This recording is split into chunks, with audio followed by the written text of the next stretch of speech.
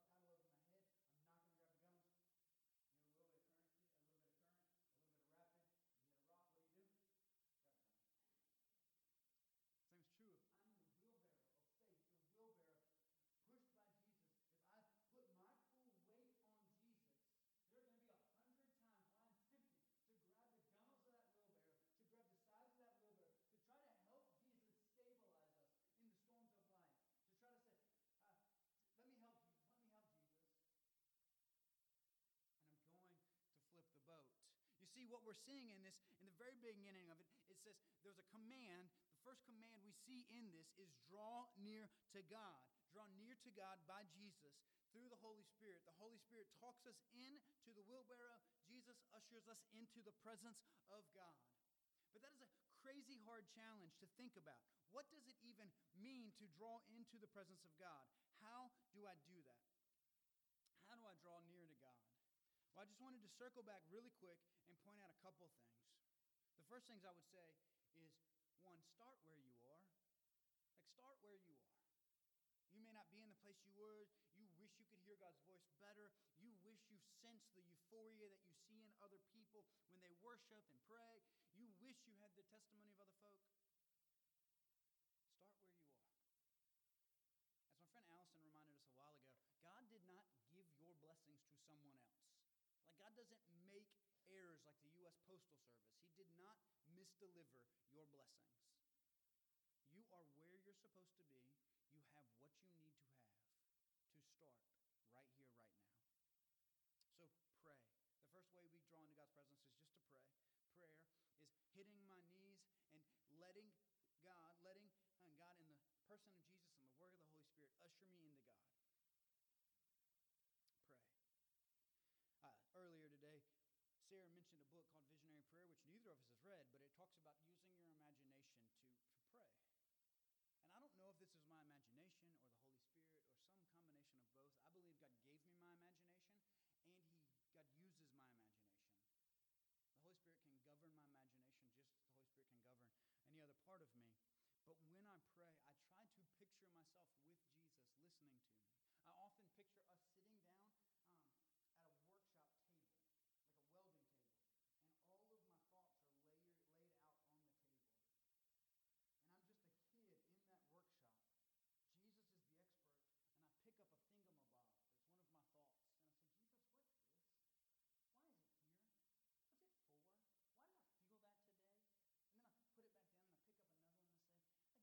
in my wife's life? I'm still trying to understand this mystery of a woman. How do I use this thing? How do I bless this thing? And then I put it down and I pick up my son. And in my holy imagination, I'm there in God's presence.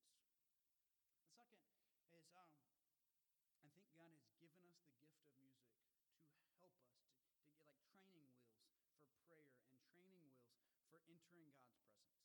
Music has this powerful carrying property for many of us.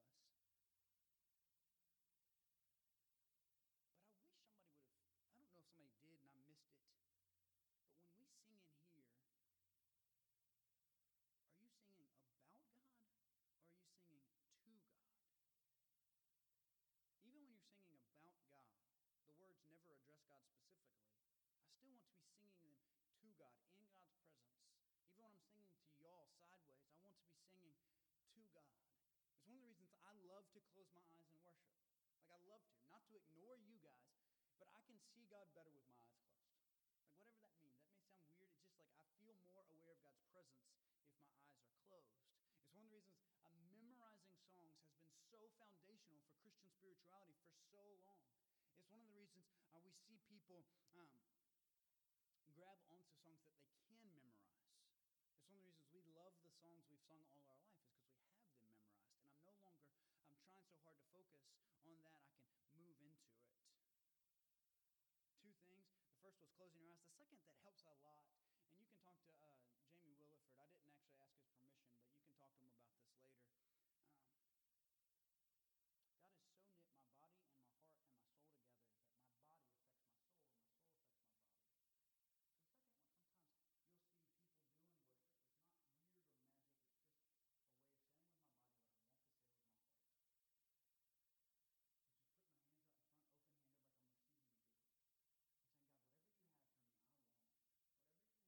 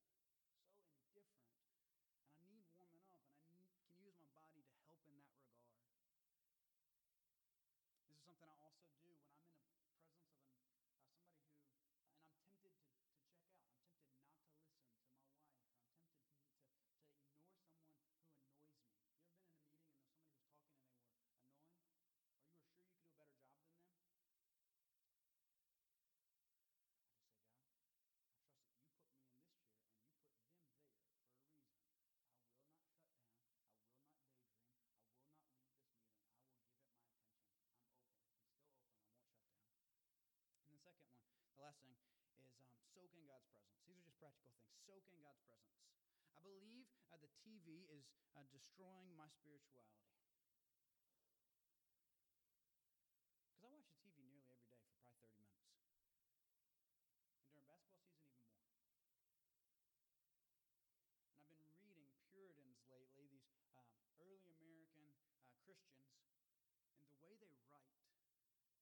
And they write things like, last night I had such sweetness with God that I've never before or since had. For so long a time, it was just me and God and God's presence, and the joy and the strength that filled my soul was indescribable. And I just wonder, how many times is God sitting in my living room wanting to connect with me, and I'm just distracted by the TV? And so I've been trying to carve out time to soak in God's presence, just to sit in God's presence, not to learn, not to study, but just to soak in God's presence. For me, the simple ones right now are not listening to anything in the car. So no music, no podcast, no sermons, no talk radio, just me and silence. That's really easy for Earl Corbett because he doesn't have a radio in his dump truck.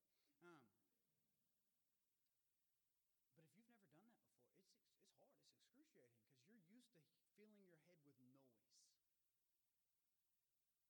Well, the first generation ever to be surrounded by constant musical noise. You never go into a shop. The grocery store plays music. Our cars play music. Our phones play music. Everywhere there's noise. Listen, talk to God. Listen, talk to God. Listen, talk to God.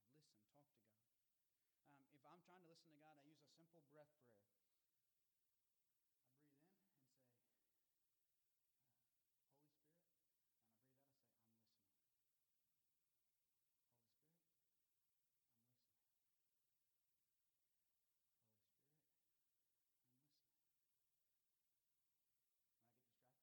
distracted, I just focus on my breathing.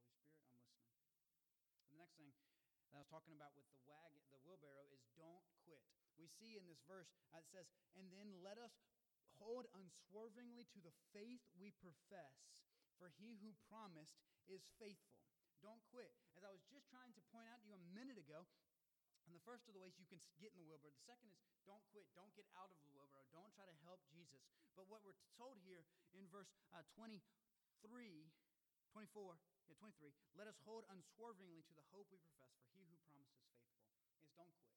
The Bible is trying to show you this great, true rhythm of life, which is that after spiritual highs, when you get in God's presence, you also put a target on your back for the devil. The devil is going to come at you in two particular ways. The first is letdown, and the second is annoyance. The first is letdown. You will get into God's presence, and it'll be sweet for a second, and then there'll be times where it seems like God is so far away, and he will not talk to you.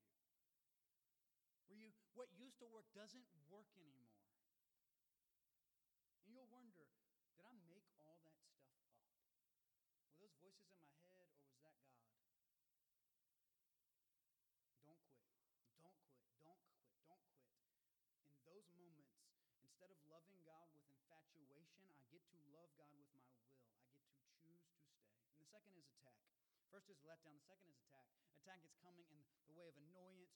You will try to pray. Your kids will interrupt you. You will you'll turn the radio off in the car, and all of a sudden, every driver around you loses their mind. You think I'm kidding.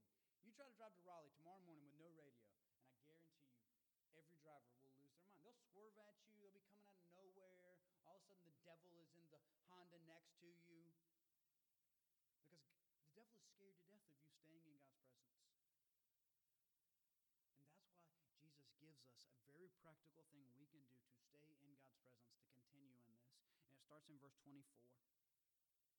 24 says, and let us consider how we may spur one another on towards love and good deeds, not giving up meeting together as some are in the habit of doing, but encouraging one another, and all the more as you see the day approaching. All the more as you see the day approaching. Let us consider how we may spur one another on towards love and good deeds. You see, there is an integral connection in the gospel between loving God and loving people, getting close to God and getting close to people.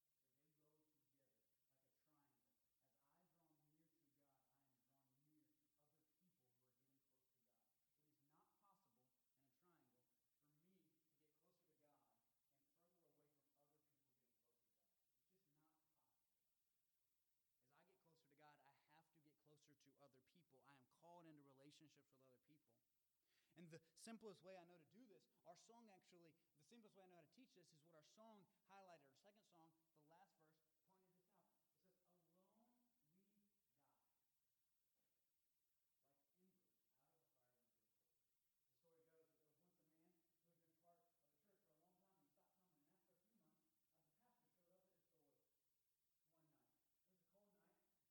doesn't say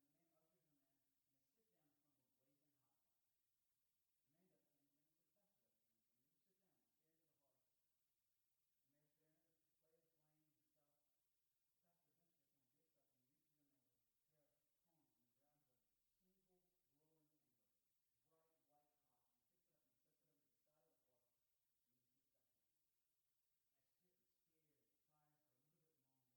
And I sit and stare and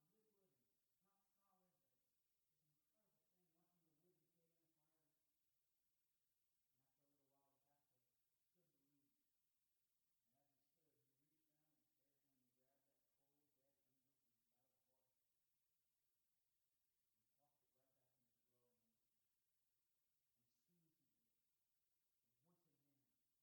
And after a little while, the pastor stood to leave. And as he stood, he reached down with his bare hand and grabbed that cold, dead ember from the side of the hearth and tossed it right back into the glowing embers. And as soon as he did, there was once again the glue, the warmth, and the energy of just as it was. And he walked to the door and got ready to let himself out, and the man said, "Thank you so much for your preacher, Pastor. And especially for your fiery sermon. I'll see you on Sunday." We were built to do life together, and a lone sheep is a dead sheep.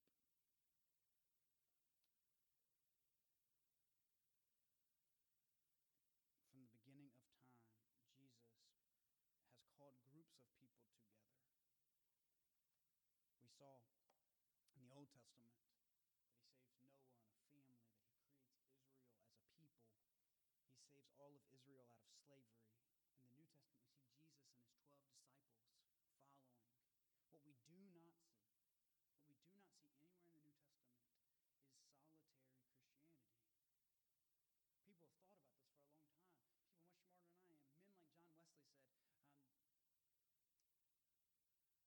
about this for a long time. People much smarter than I am. Men like John Wesley said, a solitary Christian is the worst kind of Christian. We were put in community so that we could encourage one another for accountability and encouragement, to maintain zeal, so that we would have a model to follow, so that there would be people we could look up to and people we could help alone. Because alone, I will warp the gospel. I will limit it to fit me so that it never offends me, so that I'm the only one right. Like Rob said earlier, I live with 8 sinners. Well, there's 9 of us, but I choose to focus on their sin instead of mine. I'm blind to my own sin. I'm blind to my own need. And so God put us in community. And this is why God gave us family, as we've been learning. The first place that God gave us a chance to follow God together is in families. You see, when you first look at this verse, when you first see this verse, it looks so simple. It looks like it's just saying, go to church. And I'm not going to lie to you, I actually think of this as the go to church verse. Then when I got ready to preach this, I got so excited. I called this sermon series, Welcome, Please Come In, because it was all about people coming to church. But it's not about, it's actually so much bigger than that. It's so much bigger. You see what it actually says? It doesn't say, let us consider which church to go to. It doesn't say that. It says, let us consider what? Consider how we can spur one another on towards love and good deeds. And that word consider is such a rich word. It literally means to put your mind down on something, to put your brain on this, to direct your thoughts on how can I stir the people around me to love and good deeds. What's fascinating is it doesn't say, let us consider how we can love and do good deeds. It doesn't say, it's not about me loving and doing good deeds. It doesn't say that. It doesn't say, let us consider how we can live lives of love and service. It says, let us consider what? How to spur the people around us. How to spur those around us to love and good deeds. How can I love people? How can I motivate people around me towards love? How can I help them get better at loving one another? How can I incite others to lead a life of love and a life of service? How can I help and train and motivate men to be better better husbands to their families, better fathers to their children? How do I teach them and motivate them to not just love hard, but to love skillfully? I feel like there's a lot of people killing themselves to love hard and doing so with no skill. I see families, I do marriage counseling all the time, and husbands and wives will come in, and both are trying so hard to love the other, but they're loving in ways that just don't read love to the other. My favorite is this is the stereotype, but it happens so regular, it's good. The husband loves his wife, tries so hard to love his wife, he's serving. He's constantly redoing things around the house. He's constantly fixing things, mowing the grass, putting up trim work, painting rooms, doing all kinds of incredible things. And she is just desperate for him to sit down and read. He's worked hard and he's worked late. And the wife is trying so hard to love her husband. She's cooking him all his favorite foods. She's making sure the house is spotless when he comes in. And he just needs to be hugged or held or loved. And so we're given these. We're supposed to live a life that drives others to love and serve in good deeds. In the first place is in our family.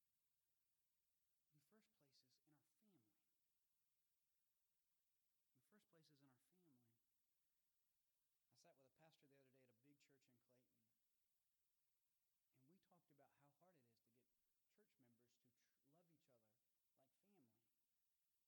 To show up, to eat together, to hang out, to pray together. And so we always say, just, be family together.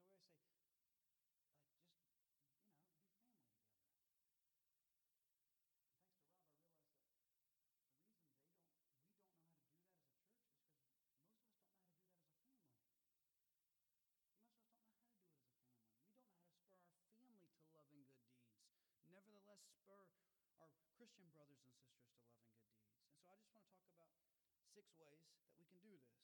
Some of you are like, that's a lot of points for Andrew, but that's okay. I'll move quickly. The first way I think we love and spur one another, the first way I think we spur one another on towards loving good deeds is prayer.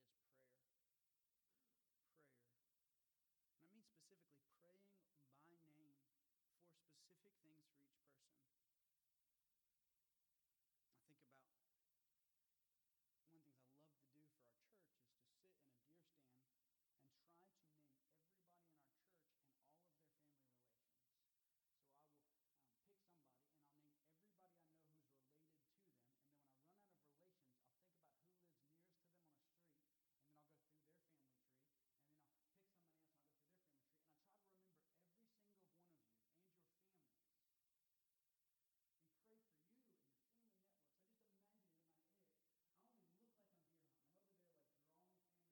over there like drawing family maps in my head. That stresses some of you out because you're like, I don't see, what? I can't remember all that. But I can't love you if I don't know you. And I have to just sit there and I pray for you. And I remember who I haven't seen for a long time. And I call and ask what's going on. But I can do the same at home.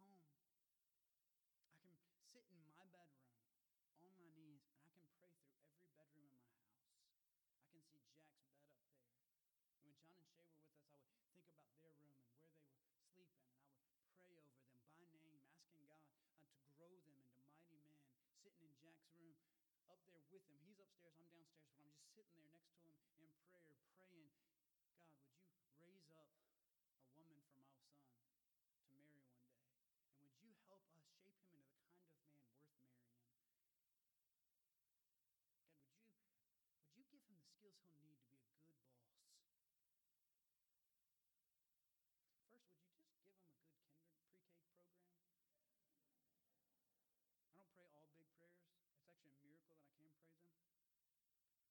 Praying over my wife and just praying through the members of my household and then moving to my extended family and praying over them by name, asking God to bless them. Parents, you can incorporate prayer into your bedtime routine and meal times. Those are holy times God has ordained. We see in Deuteronomy 6. Pray with and for your kids. It doesn't have to look super profound.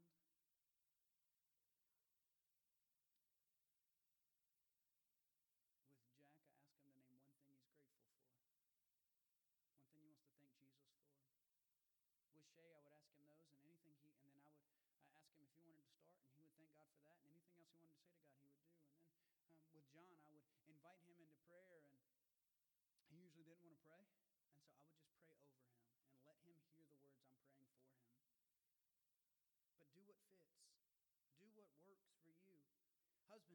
Pray over your wives. Let your wife hear you praying. I'm telling you, it will be so good for your romantic life if she hears you praying for her. Because you may have never done something so vulnerable in your entire life. She's seen your body without clothes, but she's never seen your soul without clothes. Second, you can pray for them. The second I would say is ask God what they need. As you pray over them, ask God, what does my son need? What does my daughter need? What can I bless them with? How can I help them,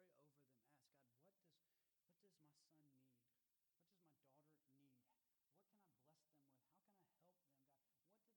What do they need? Because my job is to spur them on, and I need to make sure they have the equipment they need. You see, what's so tempting is to give people what helps us. That's what I do. I'm guilty of it in worship. My father-in-law is guilty of it at Christmas. So I give you guys examples from my own life because that's all I got. My father-in-law always gives me what he loves most, whether I need it or don't need it. Right before I left for Africa, I kid you not, he gave me a $140 meat thermometer. I'm leaving for Africa in a week. What do I need a $140 meat thermometer for? Like, you couldn't give me like a water purifier or a backpack. He doesn't love water purifiers. He doesn't need that. He gave me what he loves, meat thermometer. Ask God what your folks need, and God will tell you what they need. When you're praying for strangers, when you're praying for folk, pray for them. Ask God what they need. Ask God for what they need. Ask God what they need, and then pay attention to what comes in your mind. Pay attention to the Amazon ads you see or the things that come back into your head while you're praying. You're like, I just remember I saw an advertisement for this. Pray and ask God what they need, but don't just ask God what they need. Ask them what they need. Ask them what would be helpful for their spiritual growth. How can I help you grow? What would be beneficial to your spiritual life? That's a crazy hard question. Most people don't know how to answer. But I tell you what, they would much rather you ask them and them get a chance to try to ask it and you fulfill that request than you just give them something you want, because then they'll end up with a $140 spiritual book they'll never read. Ask them. The greatest questions I started asking my wife at night were, what did I do today that communicated love to you? The reason is because my wife is a moving target, and I want to know if I'm hitting the target, ever. Like, if I got one today, like 1 out of 12 hours together is great. Like, that's good enough for me. 1 out of 150 attempts is great. It's better than baseball, just one. I'm just trying to get one. But it helps me change my aim. And then the next thing I would say is meet them where they are. How do we spur people on? Meet them where they are.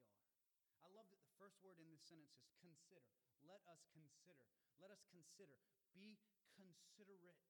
Be considerate.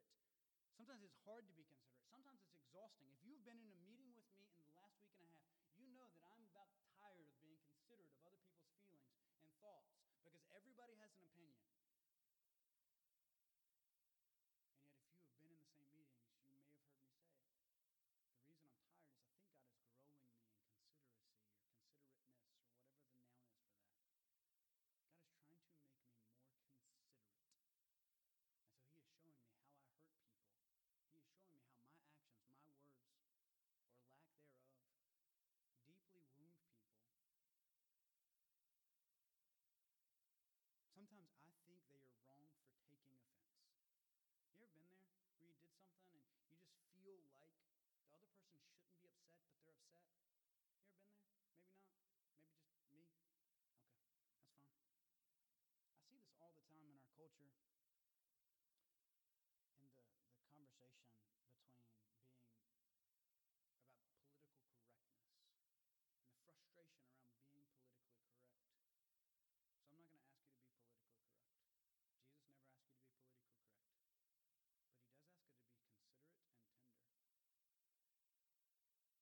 And it strikes me that when somebody says, it hurts me when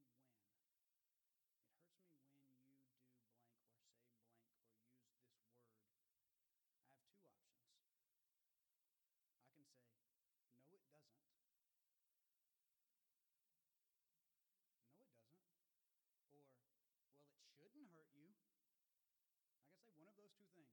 Look, I wish you could see my wife's face right now. She's so mad at me, and I haven't even done anything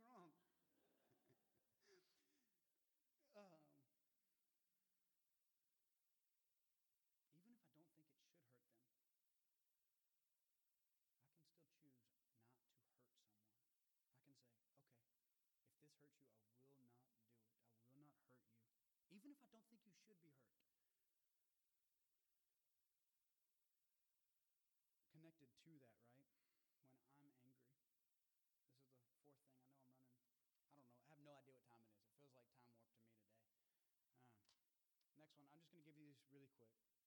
Pray. It says, consider how we can spur one another on. Consider. Put my mind down on this.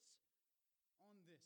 And it strikes me that if I'm considering how I can help somebody else spiritually, how I can spur them on towards love and good deeds, how I can push them to the Lord, how I can bless them, then I do not have time to rehearse my rightness.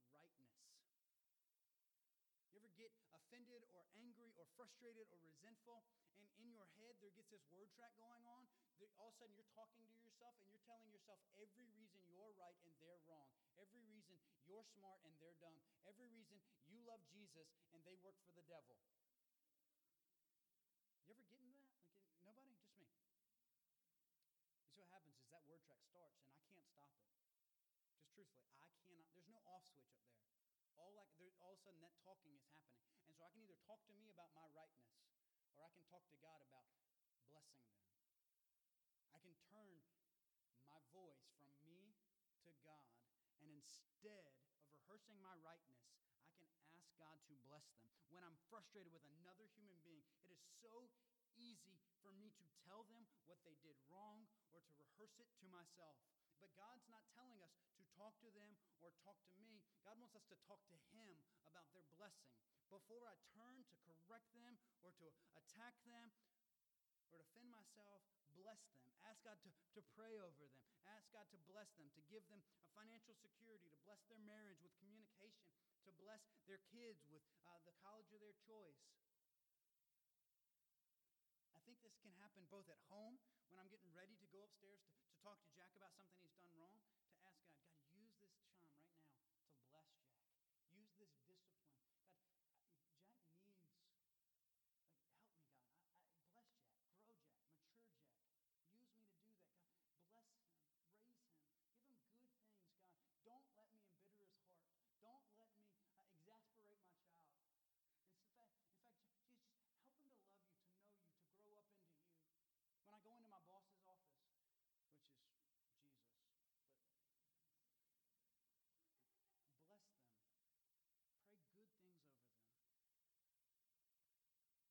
It's when I come into church,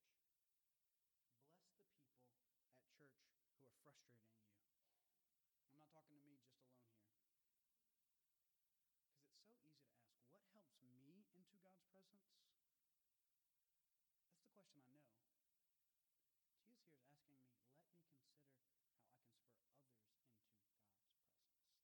what helps you into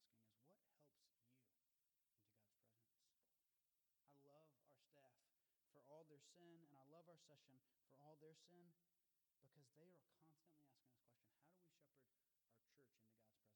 how do we shepherd our church into God's presence? How do we shepherd our church on the mission? Last two. These are listed for us. The first one is, let us not give up meeting together. I really have no idea what time it is. I'm just going to tell you. So if it's 2 o'clock in the afternoon, I'm really, really sorry. Don't meet together. Meet together. At first I hear this and I think Sundays, come to Sunday worship, go to Sunday school. Do not give up on church. Do not give up on the church community. Do not give up on coming to church on Sundays, coming to Sunday school, going to serve night, living like family, loving like family, showing up at hospitals when people have surgery in the church, showing up at wedding showers and baby showers, coming over to their house to help them finish projects. But like I said a minute ago, it's hard for me to tell you all, it's hard for us to talk about us as a church if we don't know how to meet together as families, how to eat together as a family, how to talk together, how to pray together, how to read the Bible together, how to worship together. If I can't do it at home, it's insane for me to expect you to do it with strangers you've never met in a church or your neighbors down the street. If we can't make disciples of our own wives and husbands and sons and daughters, it's crazy to start thinking that we could do it to a stranger I've never met. It reminds me of a kindergarten or an elementary school teacher says, I will not give your children any homework because the studies about the effectiveness on homework on children retaining information and succeeding at school have mixed reviews. Some people believe homework really helps, and some people think that homework doesn't help at all. But there's one thing all the studies are conclusive about, which is that eating together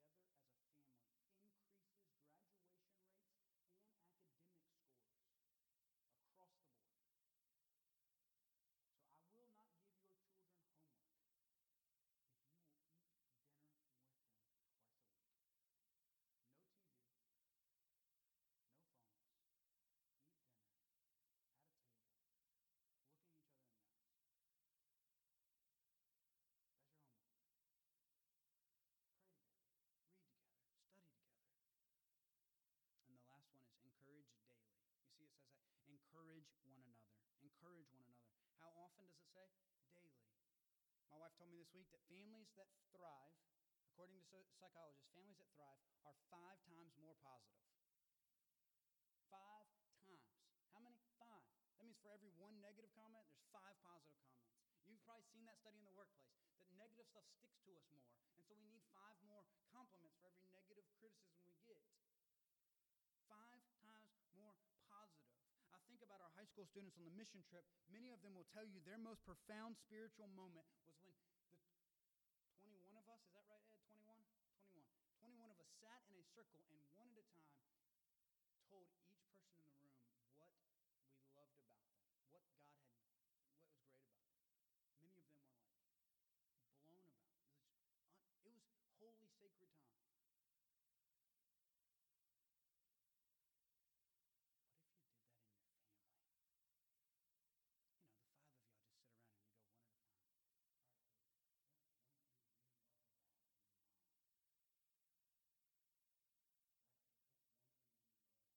man, you just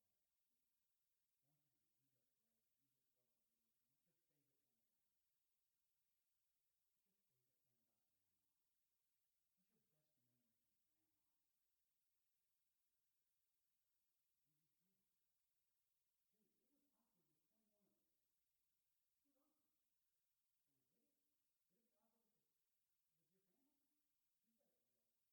Dude, it was awkward with 21 of us. It was awkward. But we did it. Would it be awkward with your family? You bet it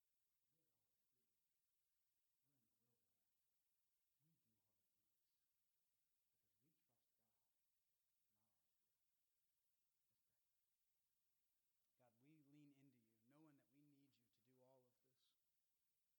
God, we lift up the kids who will be here this week and ask you to pour out your Holy Spirit on them, God. God, we can't make disciples without the gift of your Holy Spirit. That's why you promised that wherever we go, you were with us always, even to the very end of the age. God, would you help us learn to love and spur one another on towards good deeds and towards love?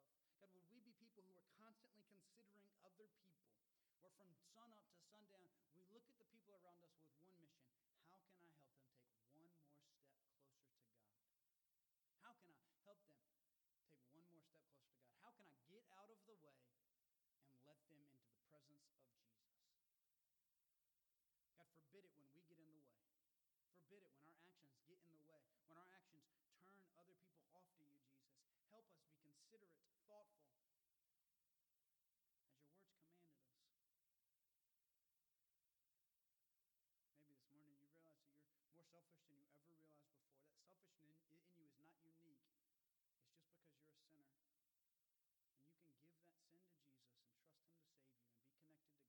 so that he can use you as an agent of connection in the world. Right now, you can become a Christian. It's as easy as ABC. A, admit you're a sinner. B, believe in Jesus. And C, commit to follow him for the rest of your life. There's no magic words, but you might just talk to God saying something like this. God, I admit I'm far more selfish than I ever realized before. Even in my own religion, I consider myself more than I consider anybody else. I have privatized you, and I am so sorry. I believe you died on a cross to save me, to forgive me, and to reconnect me with God and the people around me. So I want to follow you for the rest of my life and love the people you put around me, that they might know your presence the way I do now. In Jesus' name, amen. Friends, not because we have